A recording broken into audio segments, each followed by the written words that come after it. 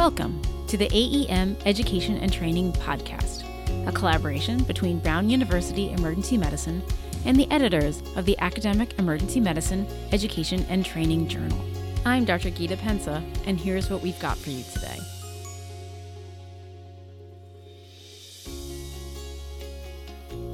Competency-based medical education is a topic we've discussed often on this podcast series, and today we are discussing a critical part of it, direct observation of trainees.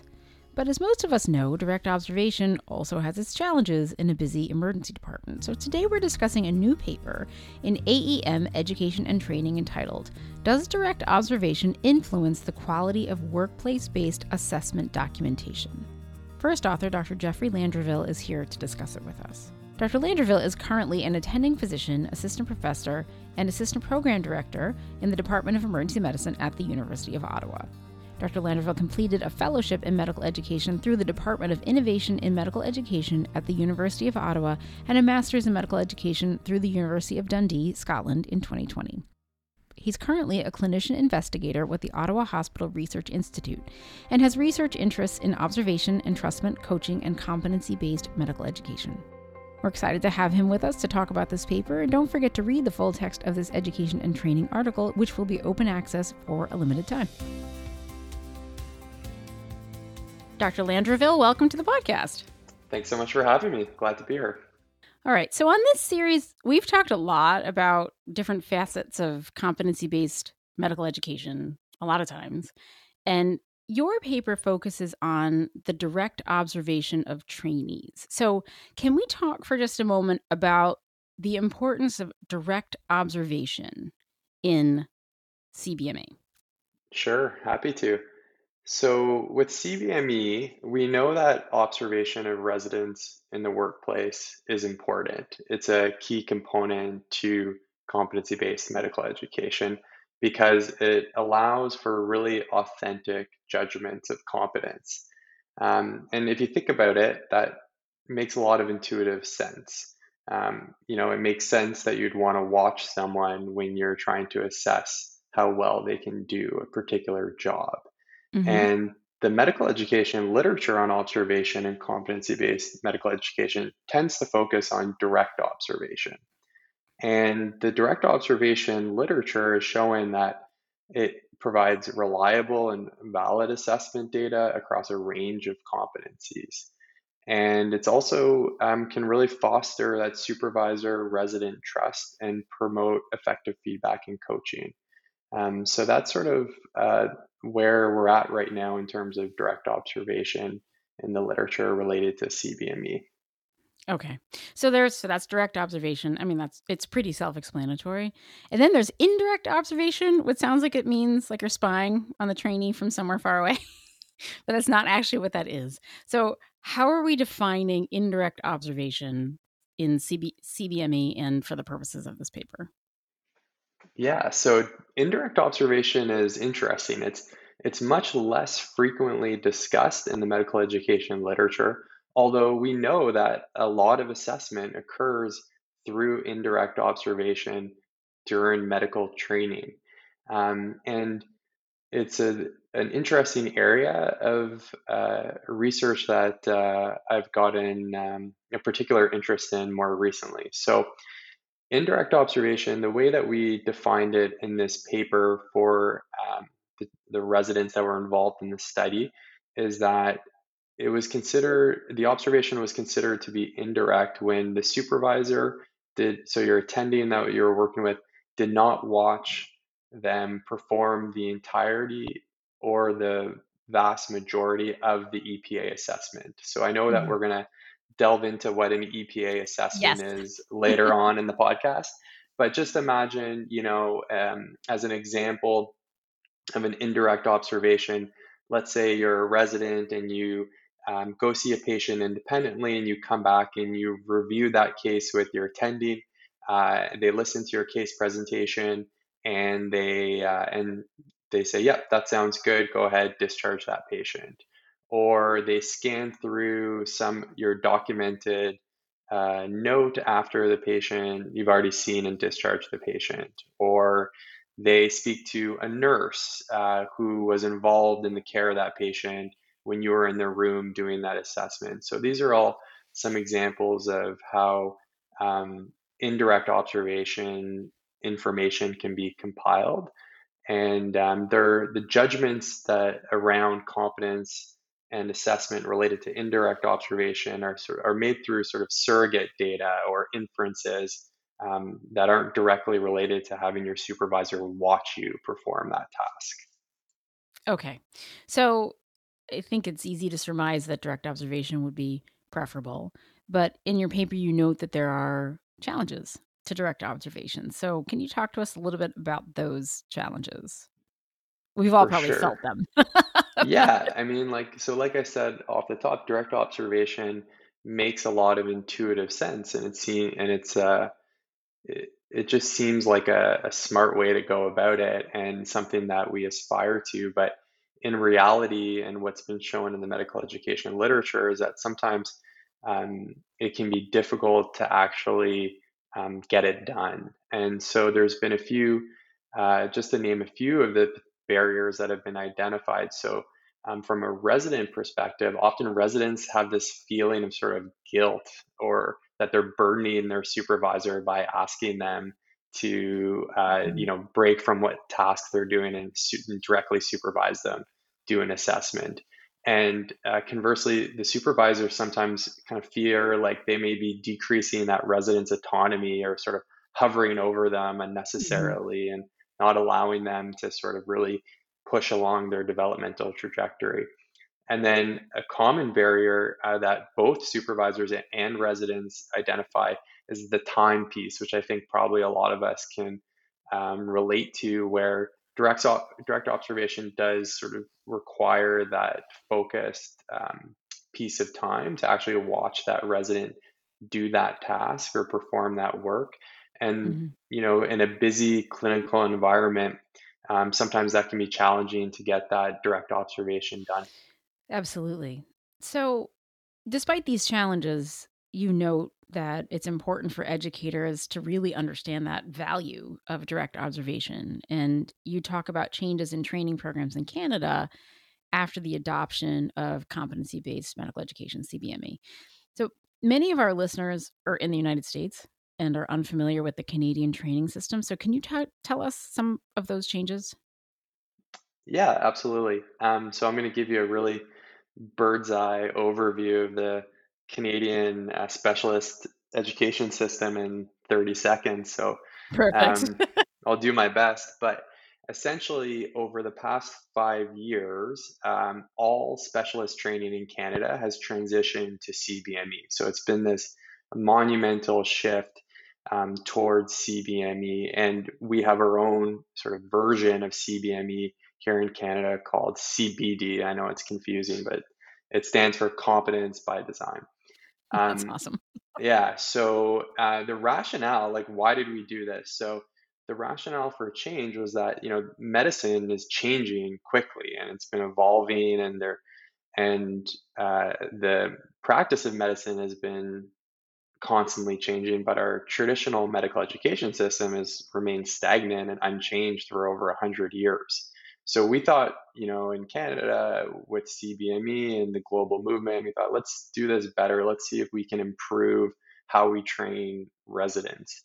And the issue with the old system is that it was really time focused. The analogy would be like you're steeping a pot of tea. So, you're just sort of, as a resident, you were dropped into your training program. You spent 5 years for most specialties in Canada, and then at the end, you were just assumed that you were a competent specialist at the end of that training program. And we know that amount of time isn't what's required for everyone, and some may require more time. So the new curriculum puts less focus on time and puts more focus on the actual outcomes, which are the competencies that we expect residents to have at the completion of their training. And so in 2018, all of the emergency medicine specialist training programs in Canada transitioned to this new CBME curriculum. Okay. So And within that system, so the EPA, which we alluded to earlier, this entrustable professional activity is the primary form of observed and documented workplace-based assessment, or now we're going to call that the WPA. So, can you describe a little bit more about how these work in emergency medicine training? For sure. So lots of acronyms and terminology, but it's Yes. not as complex as it sounds. So the easiest way to think about an EPA is that it's a task or responsibility of the specialty that someone needs to be able to do independently by the time that they graduate. So, an example of an EPA would be providing airway management and ventilation. I think we all would agree that that's a pretty important task that Hmm. a competent emergency physician should be able to do independently at time of graduation. So, EPAs are just essentially the specialty of emergency medicine broken down into little chunks, little tasks that were felt to be the key components and key tasks that someone graduating from a specialist training program in emergency medicine needs to be competent at. And so every in Canada, every specialty has their own set of EPAs that are unique to their specialty. And so in emergency medicine, we have our own set. And the EPAs are broken down into different stages of training. So residents start out in a stage of training called transition to discipline, where they have a specific set of EPAs. Then they move through two sort of intermediary stages called foundations and core of discipline. And then their final stage of training is a transition to practice stage. And so you can imagine in that stage of training, the EPAs are much more related to supervising junior learners, um, Hmm. taking outside calls from referring institutions, managing an entire department, maintaining, patient flow, that kind of thing. So the EPAs are written in such a way that they're specific to the stage of training that the resident is progressing through, Hmm. and they're focused on the essential tasks of the specialty. All right. So, one more bit of background for us. You also discussed the role of competency committees. What do they do? Yeah, so competence committees are a a really integral part of our CBME system here. So, a competence committee is a committee of physicians.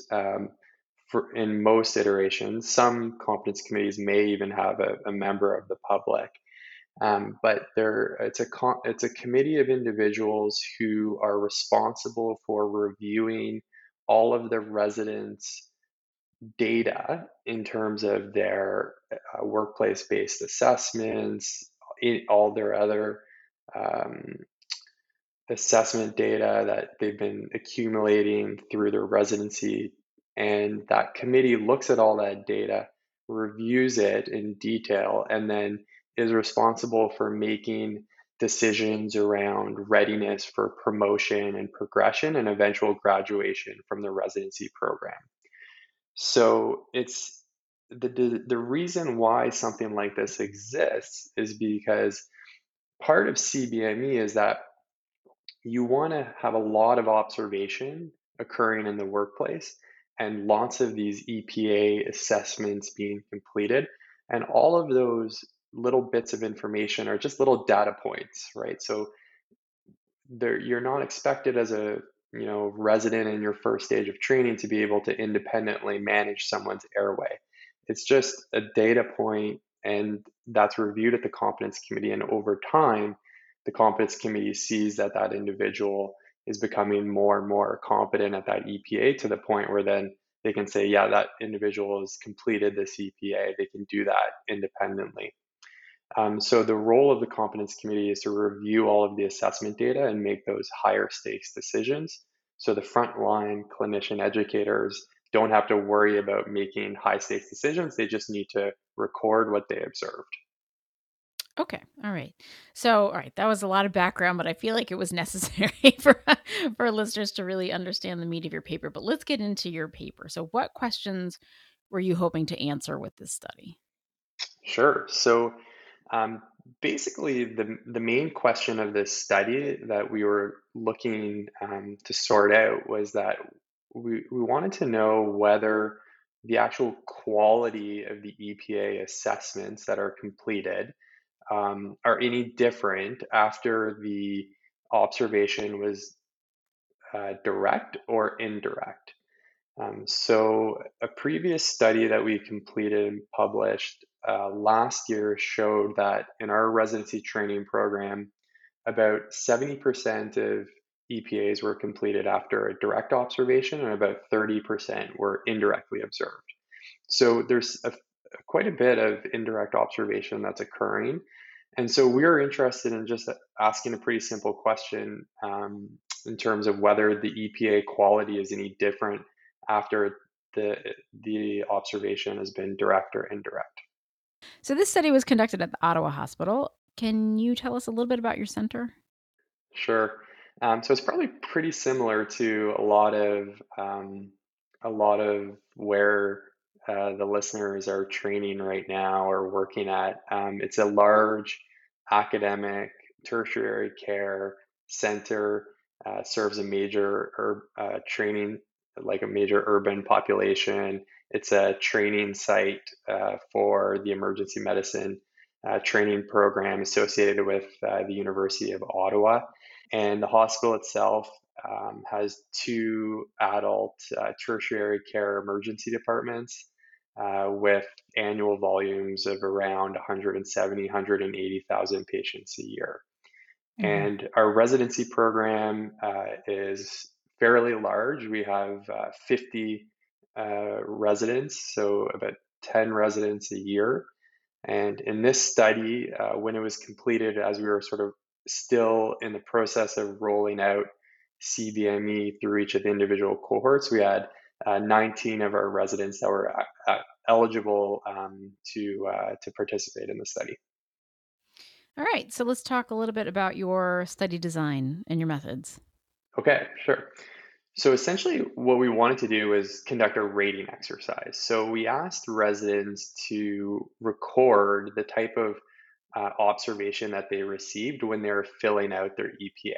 So the way that this actually works is that residents are working on shift. They're assigned to a specific supervisor, and they need to complete EPA assessments when they're on shift for their specific stage of training. So, for example, let's say a resident goes and is going to suture up laceration for a patient. He will, talk to a supervisor and say, "Hey, I need to collect EPAs for basic procedures, including laceration repair. Would you mind doing an EPA for me?"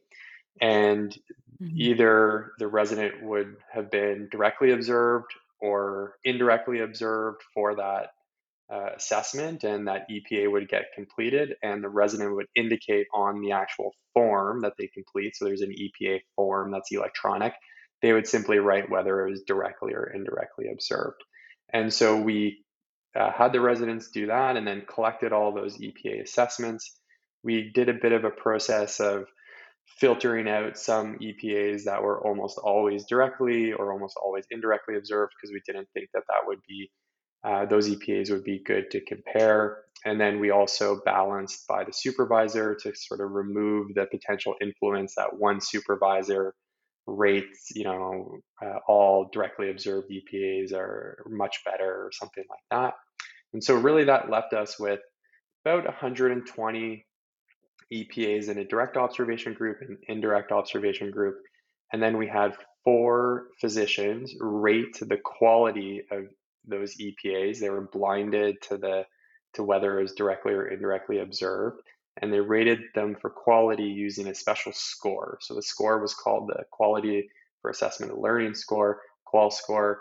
It's a really short 3-item score that was specifically designed to rate EPA assessments and assessments that are set up like an EPA is. And so that's what we did. And then we performed a comparison of the mean QAL score between the direct and the indirect observation groups. All right, great. So it looks like you had a total of 1,070 EPA assessments collected by trainees. Let's talk about your results. What did you find regarding the influence of observation type on the quality of the EPA assessments? Yeah, so we found that there was no statistically significant difference between the mean qual score and the observation type. So it did not appear based on the results of our study that direct observation led to higher quality EPA assessments. Hmm. Okay. So did that surprise you in any way?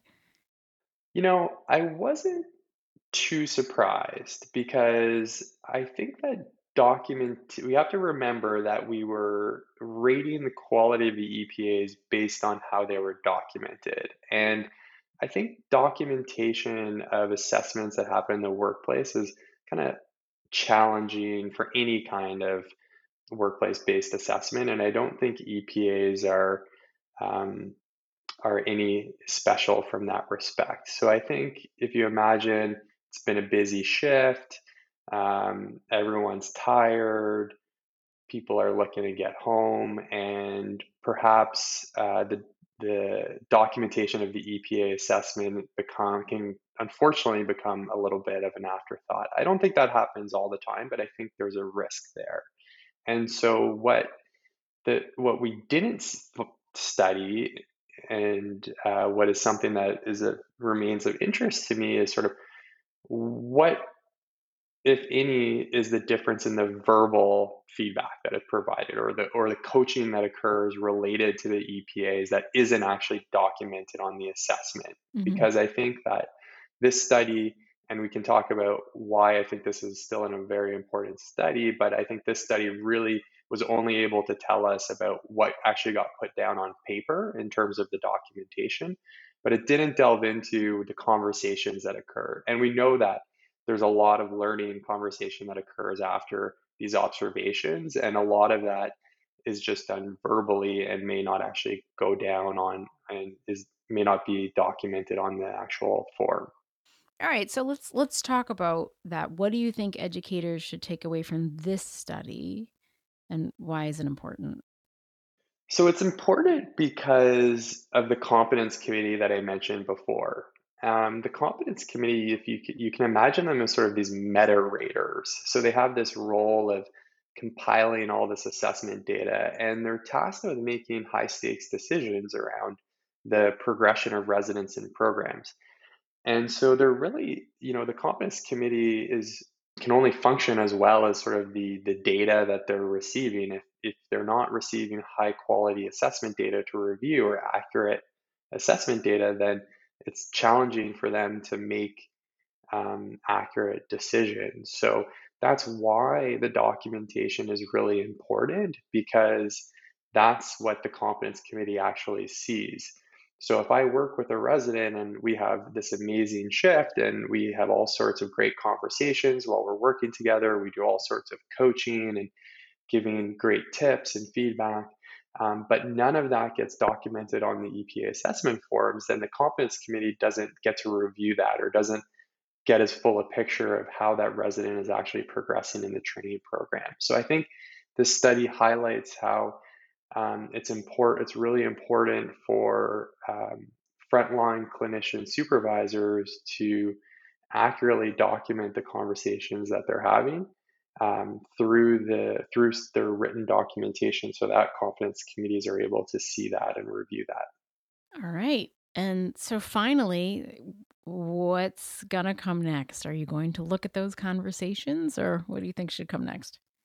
Yeah, so we've got an ongoing study right now actually looking at that. So we're doing a qualitative research project interviewing residents, and we're looking at better understanding their perceptions around direct and indirect observation, and how they feel about it, and whether they feel that there is a difference in terms of the type of coaching and feedback that they receive after different forms of observation. So it's in progress right now, and we've got some really interesting results. So stay tuned for a future publication related to that.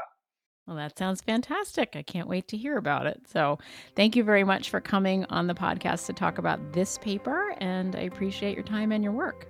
It was my pleasure. Thanks so much for the invite. I really appreciate the opportunity to chat about the paper. Thanks for listening to this AEM Education and Training podcast. Be sure to read the full text of this article, available on our blog at brownemblog.com. Subscribe to all our AEM podcasts on Apple Podcasts. Search for AEM Early Access, all one word. Today's music is by Scott Holmes. I'm Dr. Gita Pensa, and we'll see you next time.